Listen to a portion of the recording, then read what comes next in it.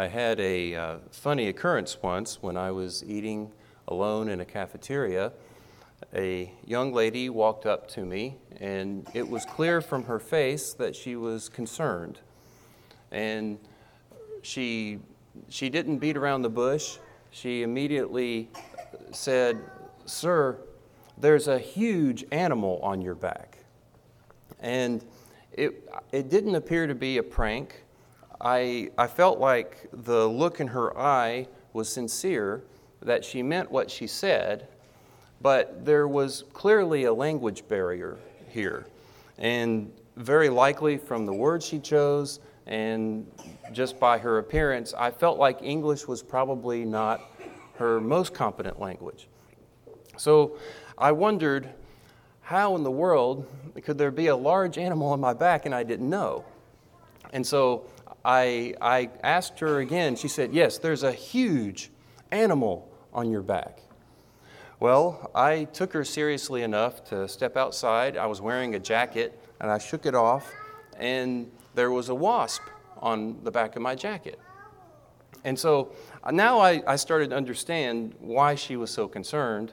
I don't think huge animal was the way I would have said it, but she at least got the message across in a general way that I needed to take care of this. But you wouldn't know simply from the words she chose what was wrong. Now, I tell this just to make the point that to some extent, we're always going to have some language barriers as an issue for us. And I guess I'm going out on a limb here. That's my prediction for the night.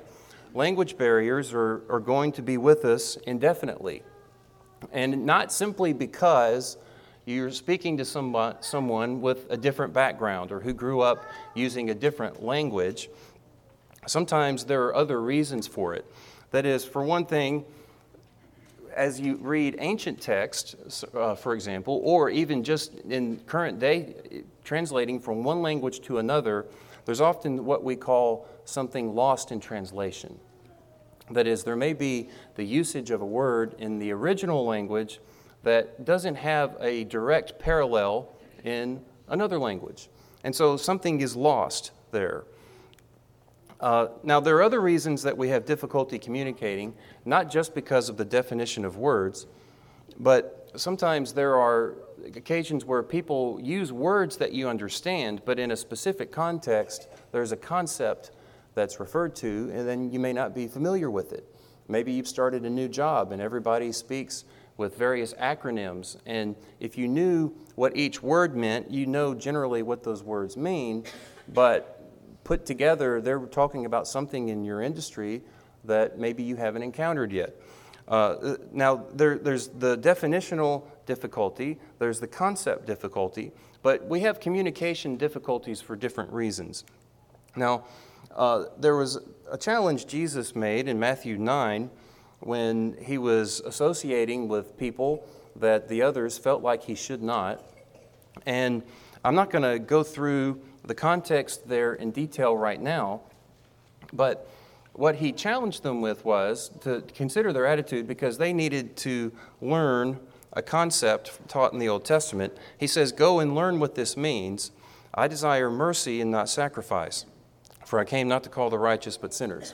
And so he defends his associating with these people that they thought were unworthy of this. But his challenge there, go and learn what this means. I desire mercy and not sacrifice. Now, on the surface level, you might think there's not really a contradiction between showing mercy and sacrificing. There's no reason we can't offer both. And so I don't believe Jesus is suggesting that there is some kind of contradiction between the two. But there's something tantalizing about the way he says this. There is actually quite a lot to learn about this concept of mercy and not mere sacrifice based on the way we can observe this in the Old Testament. In fact, this word mercy here is one of the words that is suffering from this lost in translation challenge. Not that it's wrong, just that there was a way that this word is used in the Old Testament in a very large number of times over half of which are in the Psalms, but I believe it's over 150 times. And there's something here that is a little difficult going from the Hebrew to the Greek to English. I want to try to take up the challenge tonight to at least get the general meaning of this, what it is that this word mercy means. Now, I want to do this in terms of a case study example, because sometimes we can pull out the lexicon, we can pull out dictionaries, and those are all extremely helpful, and we want to do that in a few minutes. But sometimes you might have a difficulty with a definition, a difficulty with a concept that's best seen through examples. And I want to do that tonight in terms of a case study on God's covenant faithfulness as seen in 2 Samuel 7. This is a text where David is interested in doing something for the Lord, and it wasn't the Lord's intention that David be a part of this particular project. And the Lord responds by pointing out he has other plans for David that were far beyond what he ever expected. So I want to look at this case study tonight based on 2 Samuel 7. I want to see what the original text says here in 2 Samuel 7. I want to set the table a little bit for all the things that are happening there.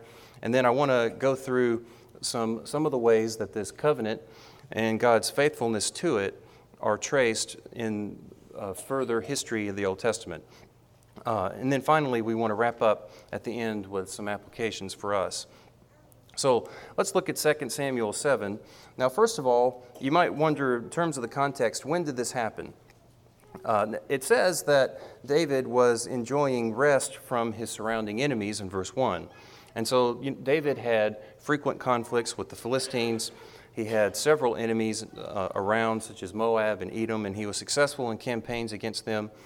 But there would be a conflict coming up shortly in future chapters, a war with Ammonites and Syrians, and it's very likely that that had not happened yet, because what happens after that war was anything but rest from his enemies. Most likely what's happening here was before that.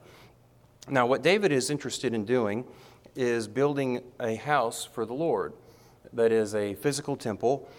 And David feels compelled to do this because the Lord has blessed him so richly, and yet the temple lies, the Lord's ark is under a mere tent.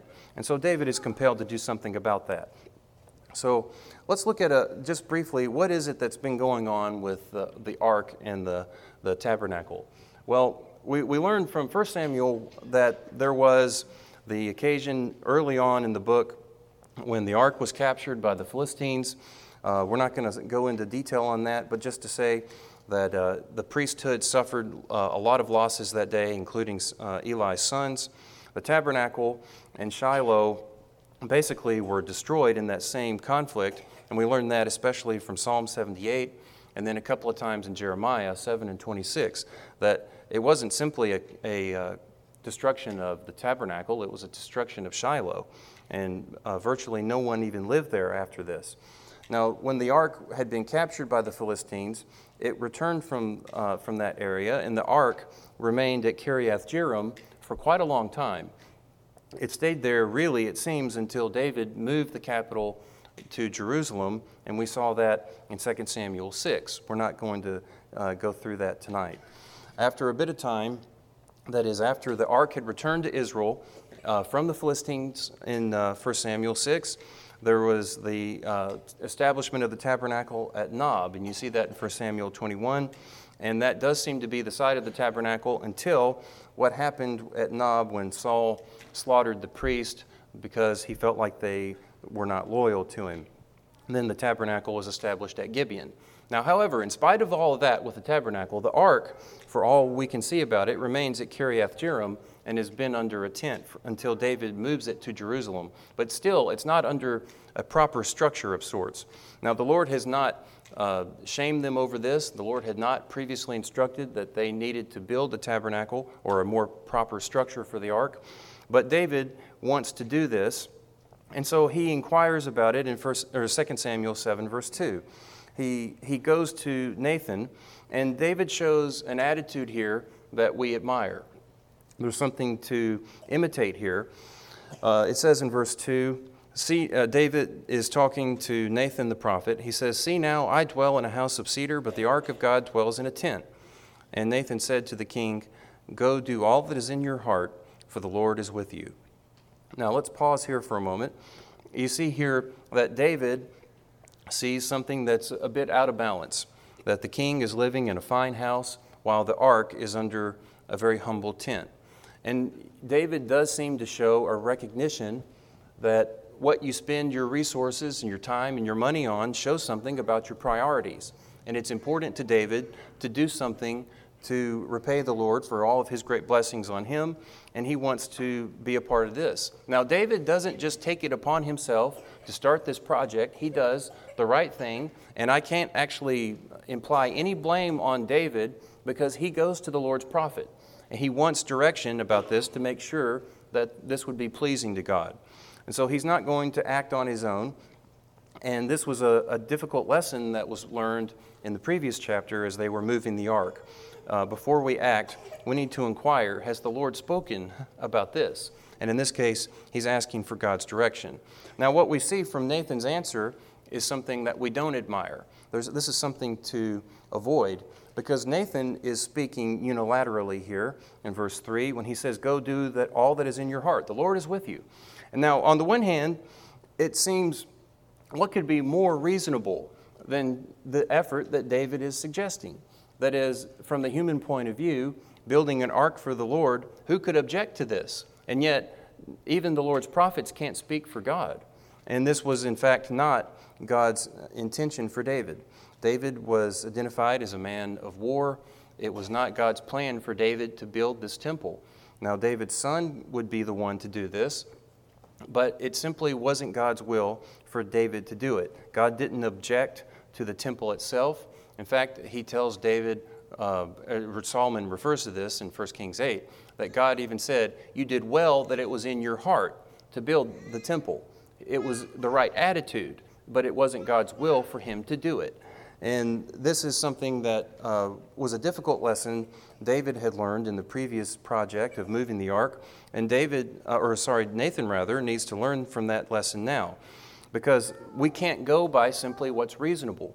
And you see other occasions in the Old Testament, such as when some of the nearby enemies came to Joshua pretending to be from a long ways off, and they came with what seemed to be such a reasonable suggestion. They say, let's make an alliance. We're from far away. See, look at our moldy, crusty bread. We couldn't possibly be close neighbors. In fact, they were close neighbors, and they were simply trying to avoid the punishment and the destruction of being rooted out of the land that they otherwise would have faced.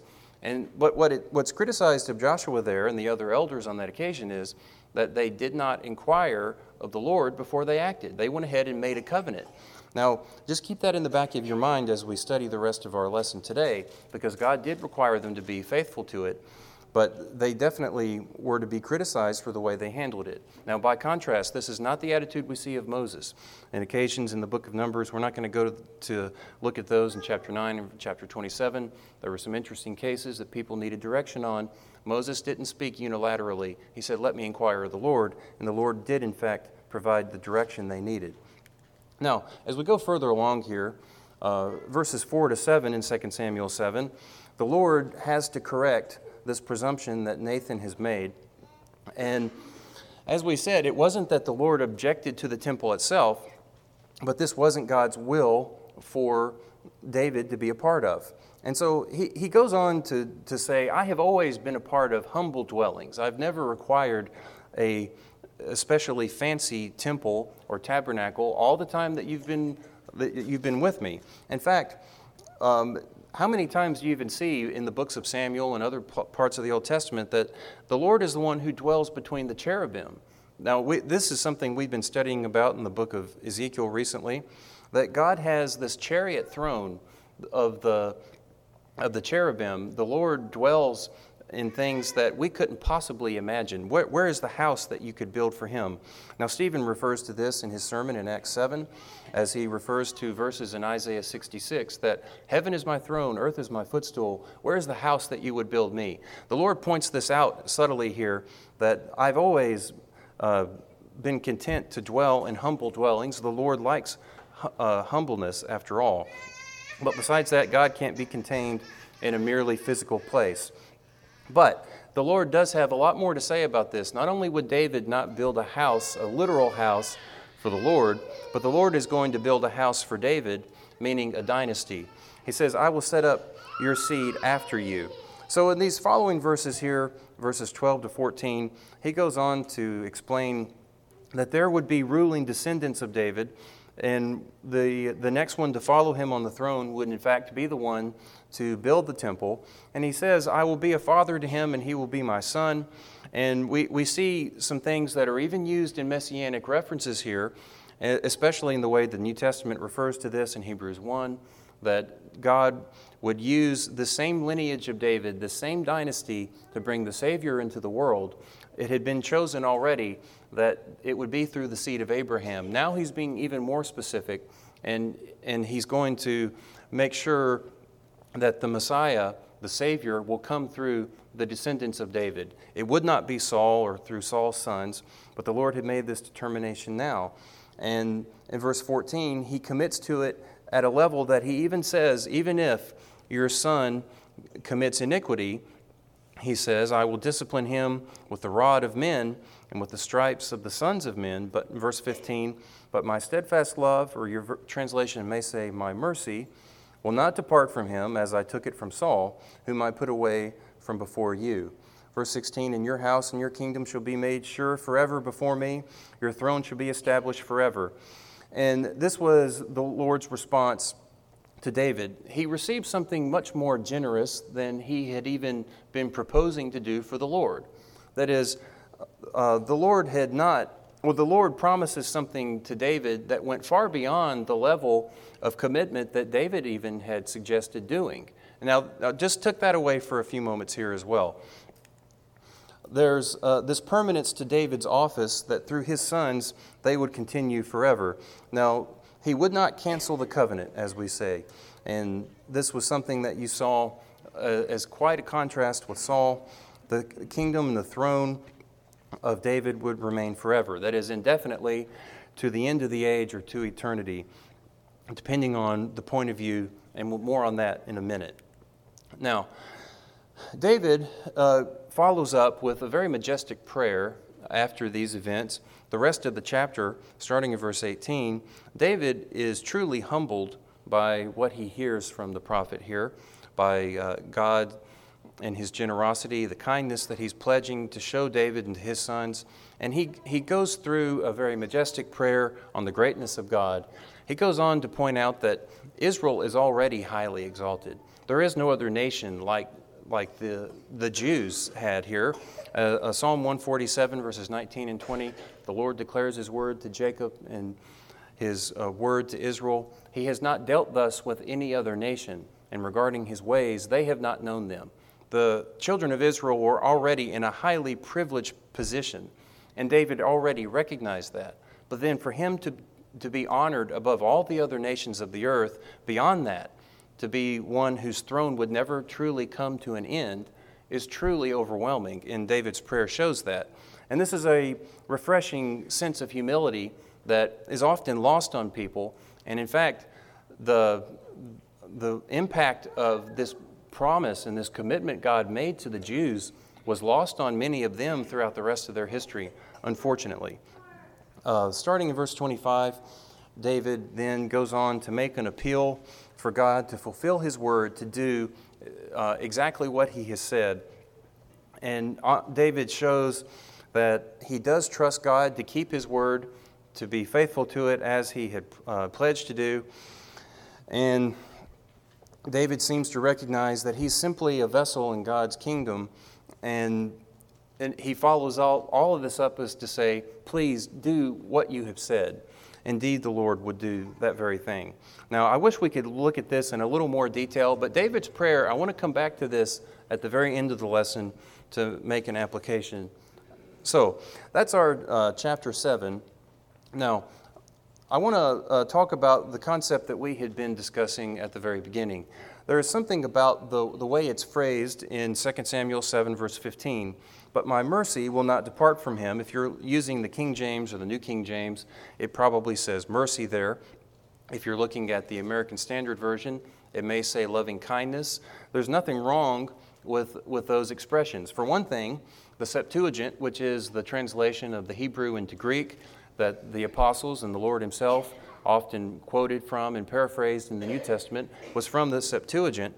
And the New Testament does in fact use a word that's translated as mercy. So we don't have any problems with using mercy. It's just that there's a way that this word is used that means something beyond what we often think of as mercy in our English language. So let's talk about this. The Jews had three main concepts of mercy. Now I also want to point out here, I may be missing some because I'm not a Hebrew scholar. I only know how to look things up in a book. I'm not someone who knows Hebrew, so don't ask me to read Hebrew for you. I'll tell you right now, I can't. But I can at least point out some of the ways that these main words are used in the Old Testament, find what they mean, and then try to see how they're similar to this one. These three main words I want to call attention to. One of them, kanan. Now this one seems to be somewhat similar to our concept of grace, our concept of showing favor, being moved with pity. Now, this is not the same word that they used for compassion. Now, that would be rakam. But neither one of those words are the same as the word that's used in 2 Samuel 7, verse 15. I'm sorry, the slide is incorrect. It should say 7:15. This is the word hesed. Now, this word has some difficulty going directly from Hebrew to English in a one-to-one word parallel. And so translators will often use different words depending on which version you're looking at to try to get the message across. So there's these components of strength, steadfastness, and love. And so the Lord refers to my mercy, meaning he says, my hesed will not depart from you. Now that is best translated as his covenant faithfulness. That is his devotion to this promise. He's saying, I will not remove it from you. That would be in contrast, as we say, to what he did with Saul. That is, there was not an unconditional promise made to Saul. And in a sense, some of this is conditional to David, at least in terms of the physical nation. More on that in a minute. But there was a commitment being made here of strength, steadfastness, and enduring promise that he says, my faithfulness to this covenant is not going to end. Now this covenant faithfulness is used not only between God and a man, it's also used between two men that would make a covenant. And you see this in 1 Samuel 20, between David and Jonathan, that they made a covenant between the two of them. If either of the two of them should find themselves as occupying the throne, they committed not to cut off the descendants of the other. And this is the word that's used there, that they made a binding hesed kind of agreement. This is also, however, the same word that's used in the prophets. If you look in Micah 6, verse 8, this is the sort of a summary of the message of the prophets in one verse, as he says, what does the Lord require of you but to do justly and to walk humbly with your God. But the other word in between there is, he says to do justly, to love mercy. His word mercy there is hesed, that is to love covenant faithfulness. In other words, to be true to the covenant. In other words, this was also expressed in Hosea 6, verse 6. Now this is the origin of the quotation we looked at earlier from Matthew 9, where he says, I desire mercy and not sacrifice. What he's saying is, I desire hesed, that is covenant faithfulness. And so that means there wasn't a problem with the people offering sacrifices, except they were doing it as a mechanical and merely rote, repetitious way. They weren't doing it with any covenant faithfulness behind it. In other words, away from the altar, away from the temple worship, they did however they pleased. That's not worship that pleases God. Now, a lot of people will twist this expression, I desire mercy and not sacrifice, to mean something that it does not mean. They often use this to justify behavior such that is just like those ancient Jews did, to live hypocritically throughout the week, and yet they donate generously to poor people in other continents. They give to the poor. They do all these generous things. They're showing mercy, but he says he's not really interested in the nitty-gritty faithfulness other than that. Well, that's completely false. That's turning this word into something it never meant. Hosea and Micah both are pointing out there's an essential need here that to love covenant faithfulness to your God is what he requires of you. Now, Jesus also made a similar reference to this verse in Hosea and Matthew 12, which would be similar to the one we saw in Matthew 9. But then I also want to look at Romans 2, because there's a reference here to Psalm 62, verse 12.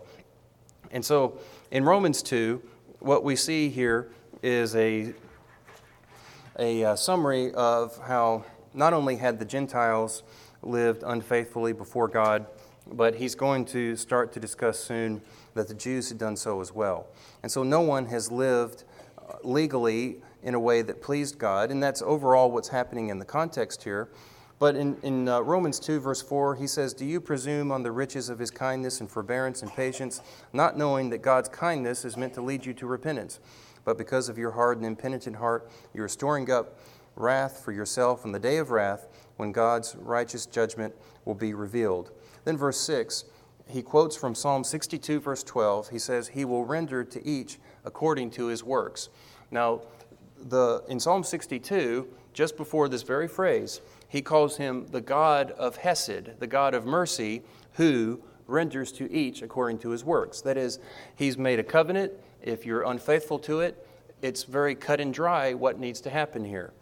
On the other hand, if you are faithful to his covenant, then it's also very clear that the Lord will be faithful to his side of it as well. This is one of the characteristics of God that is expressed in the discussion God gives Moses in Exodus 34. And what's interesting about it, in this short stretch of context between Exodus 33 and 34, God uses all of these expressions that we have on the screen to describe his character, his kanan, that is his show of favor and pity, his compassion, and his hesed. And then Exodus 34, verses 6 and 7, he calls himself the Lord God, slow to anger, abounding in steadfast love. These are the words he uses to describe himself, and these are frequently used in other parts of the Old Testament as a reference to God's covenant faithfulness. This is the background of what God is promising to David. He's saying, I've made a commitment to you, and I'm going to be faithful to it regardless of what happens after this.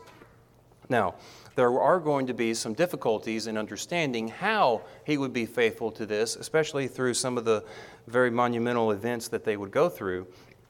However, God would be faithful to this covenant, and Moses would need to even refer to it, to God's character, as he had described it in Exodus 34. There are other times the psalmist would refer to this same characteristics of God, but you promised David, and it was difficult at times to reconcile their circumstances to what they understood God to have said. But the Lord reconciles all of this for us through his prophets, and I want to go through some of that with us as well. Now, before we get to that, there are elements of this covenant that were conditional. Now, as we had said, this would be the lineage through which the Savior would come into the world. However, God had already made commitments through the law of Moses about the persistence of the physical nation, and there's nothing about this covenant with David that cancels any of that.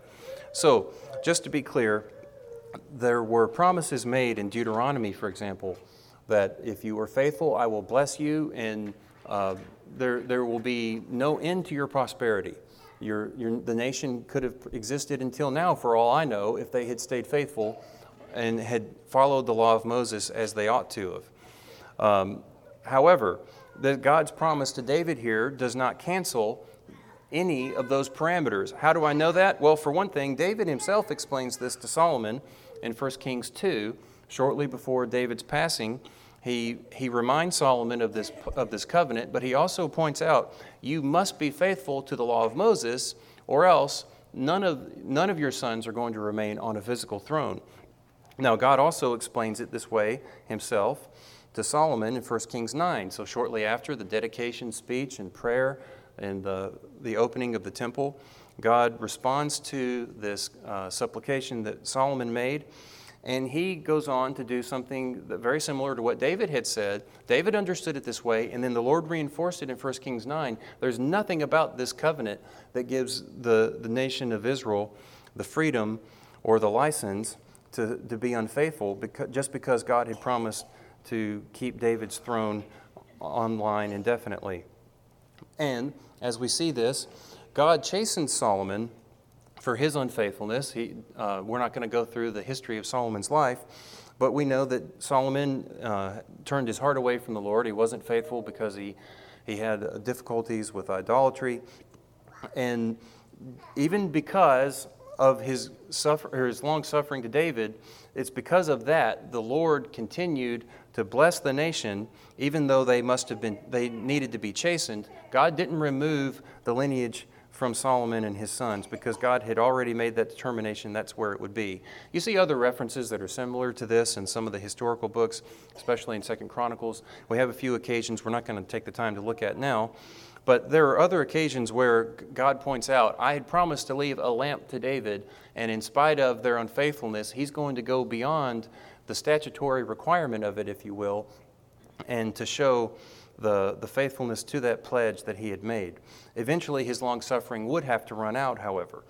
More on that in a minute.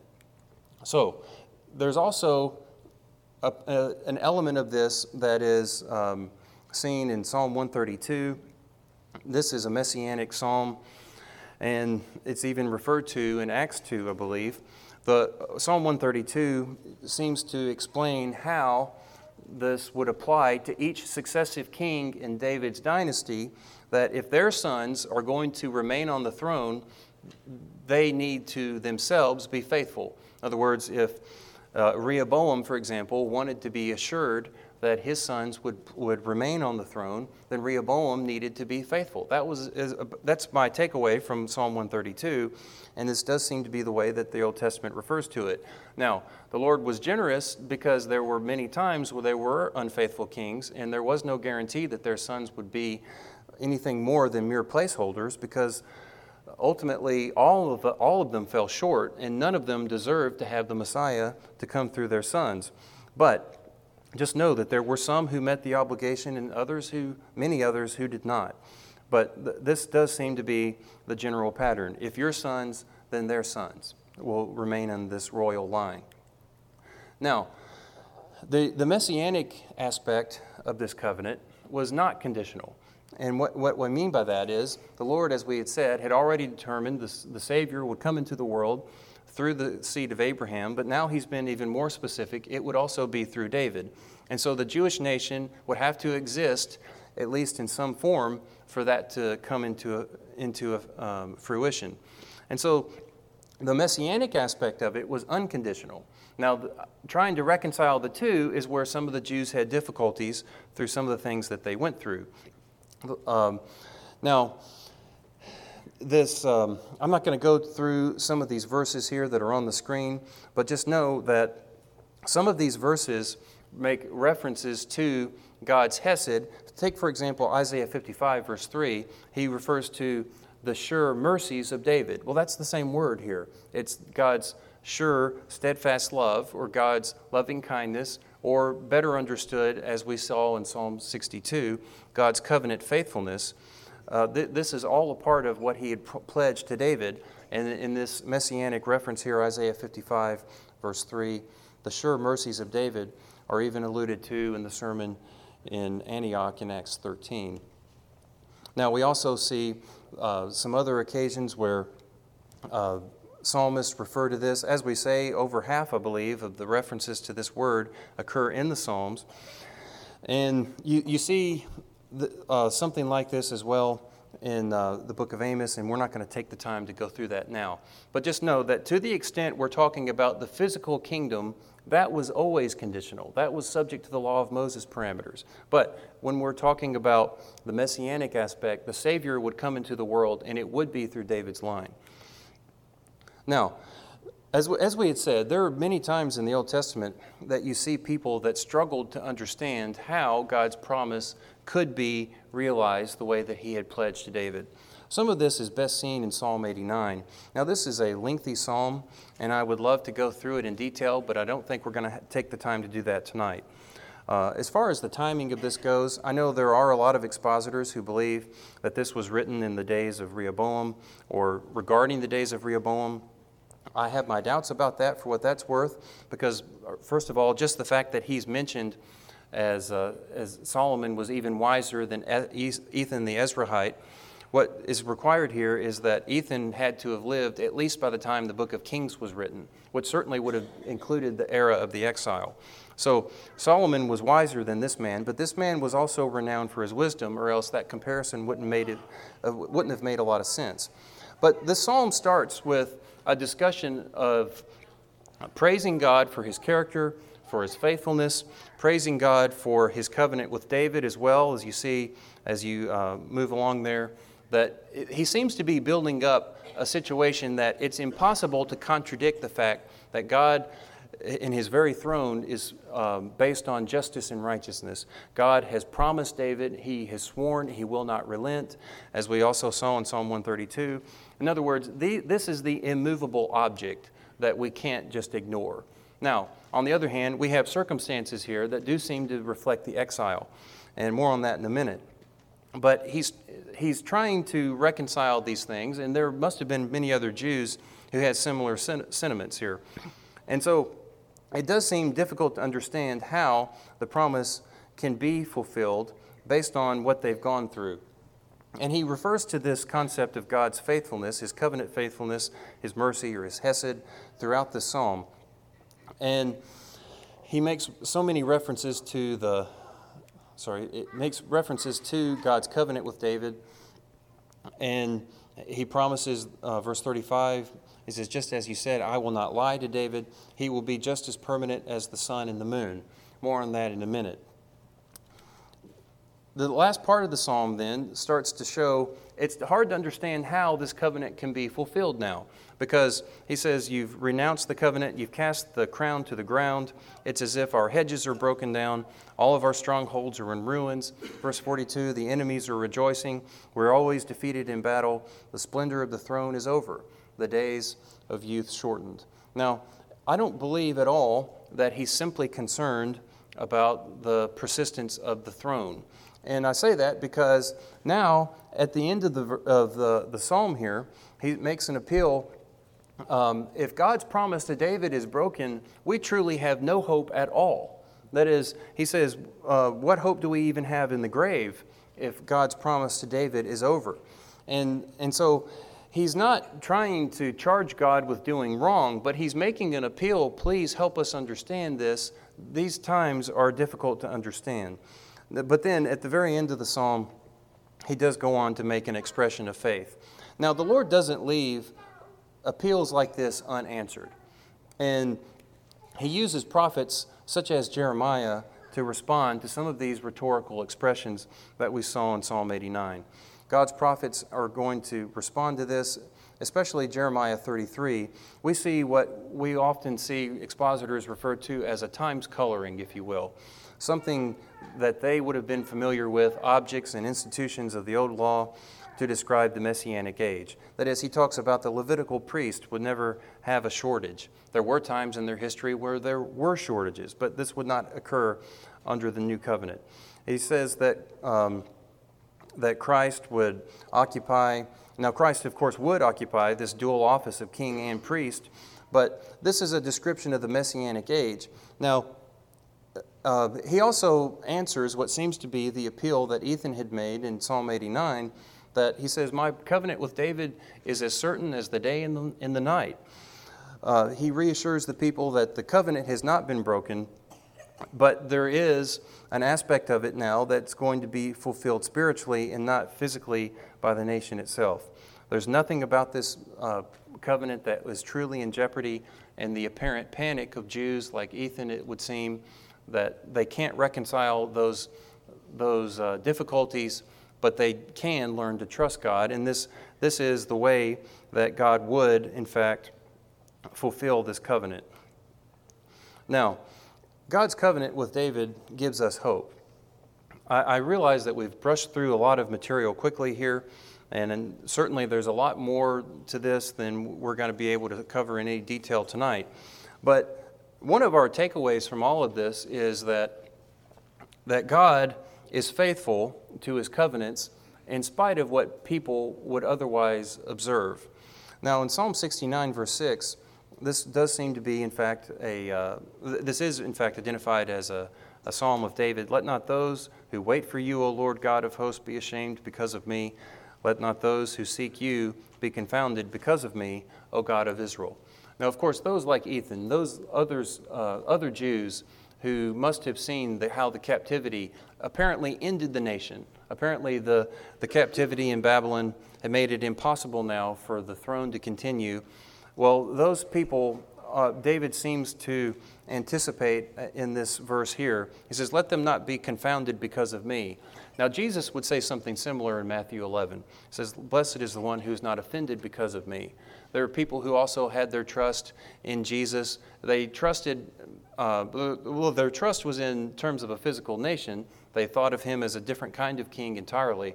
But He says, blessed is the one who is not offended or confounded because of me. God's faithfulness to David, we have the benefit of looking back on in history and seeing that God was true to it. Now, there were, in fact, special commitments made to David, and we say this because to oppose David was to oppose the kingdom of God itself, because David had these special commitments made. And I would encourage you to interpret some of the imprecatory statements in Psalms in light of that fact. Now, however, God's faithfulness to David persisted in spite of David's sin. And now I would just want to reflect on this for a moment. If you consider 2 Samuel 9, even before that, one of the concepts of this hesed we learn by the way it's used is a desire to act generously beyond a mere statutory or legally binding commitment. That is, a desire to want to go beyond the very literal things that have been promised and to show generosity. You see this from the way that it's used even in 2 Samuel 9. That is, David is asking, is there not someone from Jonathan's lineage that I can show kindness to? And he didn't simply keep from cutting off Jonathan's descendants, but he found the one that was in the most need of help, and he was extremely generous to him. This would be Mephibosheth, and we're not going to go through the details of that. But David felt compelled. There was this, the way it's expressed there is he felt compelled to show hesed, to show this generosity, considering the covenant that he had made with Jonathan. You also see in 2 Samuel 10 that as the neighboring king of Ammon had died, this was a king that David had a good relationship with. And David even makes the same kind of expression there. He says, I feel compelled to show kindness, that is even hesed. It's this generosity and faithfulness toward my friend and his sons because he was always loyal to me. And so David responds with kindness in a deep need and compelling need to show kindness because someone had been kind to him. That is Jonathan and this Ammonite king. What's interesting about that is, in spite of what's happened in 2 Samuel 7, in spite of how humbled David felt when God had made this commitment to him, and God had promised him things that no other king on earth would enjoy, then 2 Samuel 11 comes along, and David sins with Bathsheba. And he also sins against Uriah. He causes unnecessary death to cover up what he had done. Ought he not to have had the same compulsion toward God because of the kindness God had shown him? You see, what we learn here is that God is faithful to us even when we have not been faithful to Him. In fact, God has promised us, has He not, if we confess our sins, He is faithful and just to forgive. And aren't we glad that He is willing to do that? David needed it on that occasion, and we all need it going forward indefinitely. But I want to close in Romans 15, because all of this is summarized very neatly for us in some verses there. And in the context, we've read that the things written in former times in verse 4 were written for our instruction, that we would learn endurance and have hope through the Scriptures. But even beyond that, it's not merely a promise that was made to Jews. This is something that God had made to Gentiles as well. Commitments through the Messiah, the blessings through Jesus weren't merely available to the Old Testament covenant of the Jews, but it would be available to the Gentiles as well. And so this is the point that he's making in Romans 15. He says in verse 8, "For I tell you that Christ became a servant to the circumcised to show God's truthfulness, in order to confirm the promises made to the patriarchs, and in order that the Gentiles might glorify God for his mercy. As it is written, therefore I will praise you among the Gentiles and sing to your name. And again it is said, Rejoice, O Gentiles, with his people. Praise the Lord, all you his Gentiles. Let all the peoples extol him." And then in verse 12, that it's shown that through the root of Jesse, in him, the Gentiles will have hope. God's dealings with David give us hope. We understand something about God's faithfulness, about God's covenant keeping, and in the same way, we are compelled to keep our covenants with him as well. There may be one or more in our audience tonight that have not made that covenant relationship with Christ, and we want to encourage you to consider that tonight. That God's faithfulness, as we read, is to his covenant. That is, he will render to each according to his works. Now, he has also promised that if you repent, if you confess your faith in Christ, and in that faith and in that belief, if you're baptized, you can put on Christ this very evening. He who believes and is baptized will be saved. He who believes not will be condemned. Or perhaps you're in the other situation, one that's fallen short like David. As he said, if we confess our sins, he is faithful and just to forgive. If there's some way that we can help you tonight, won't you come while we stand and sing?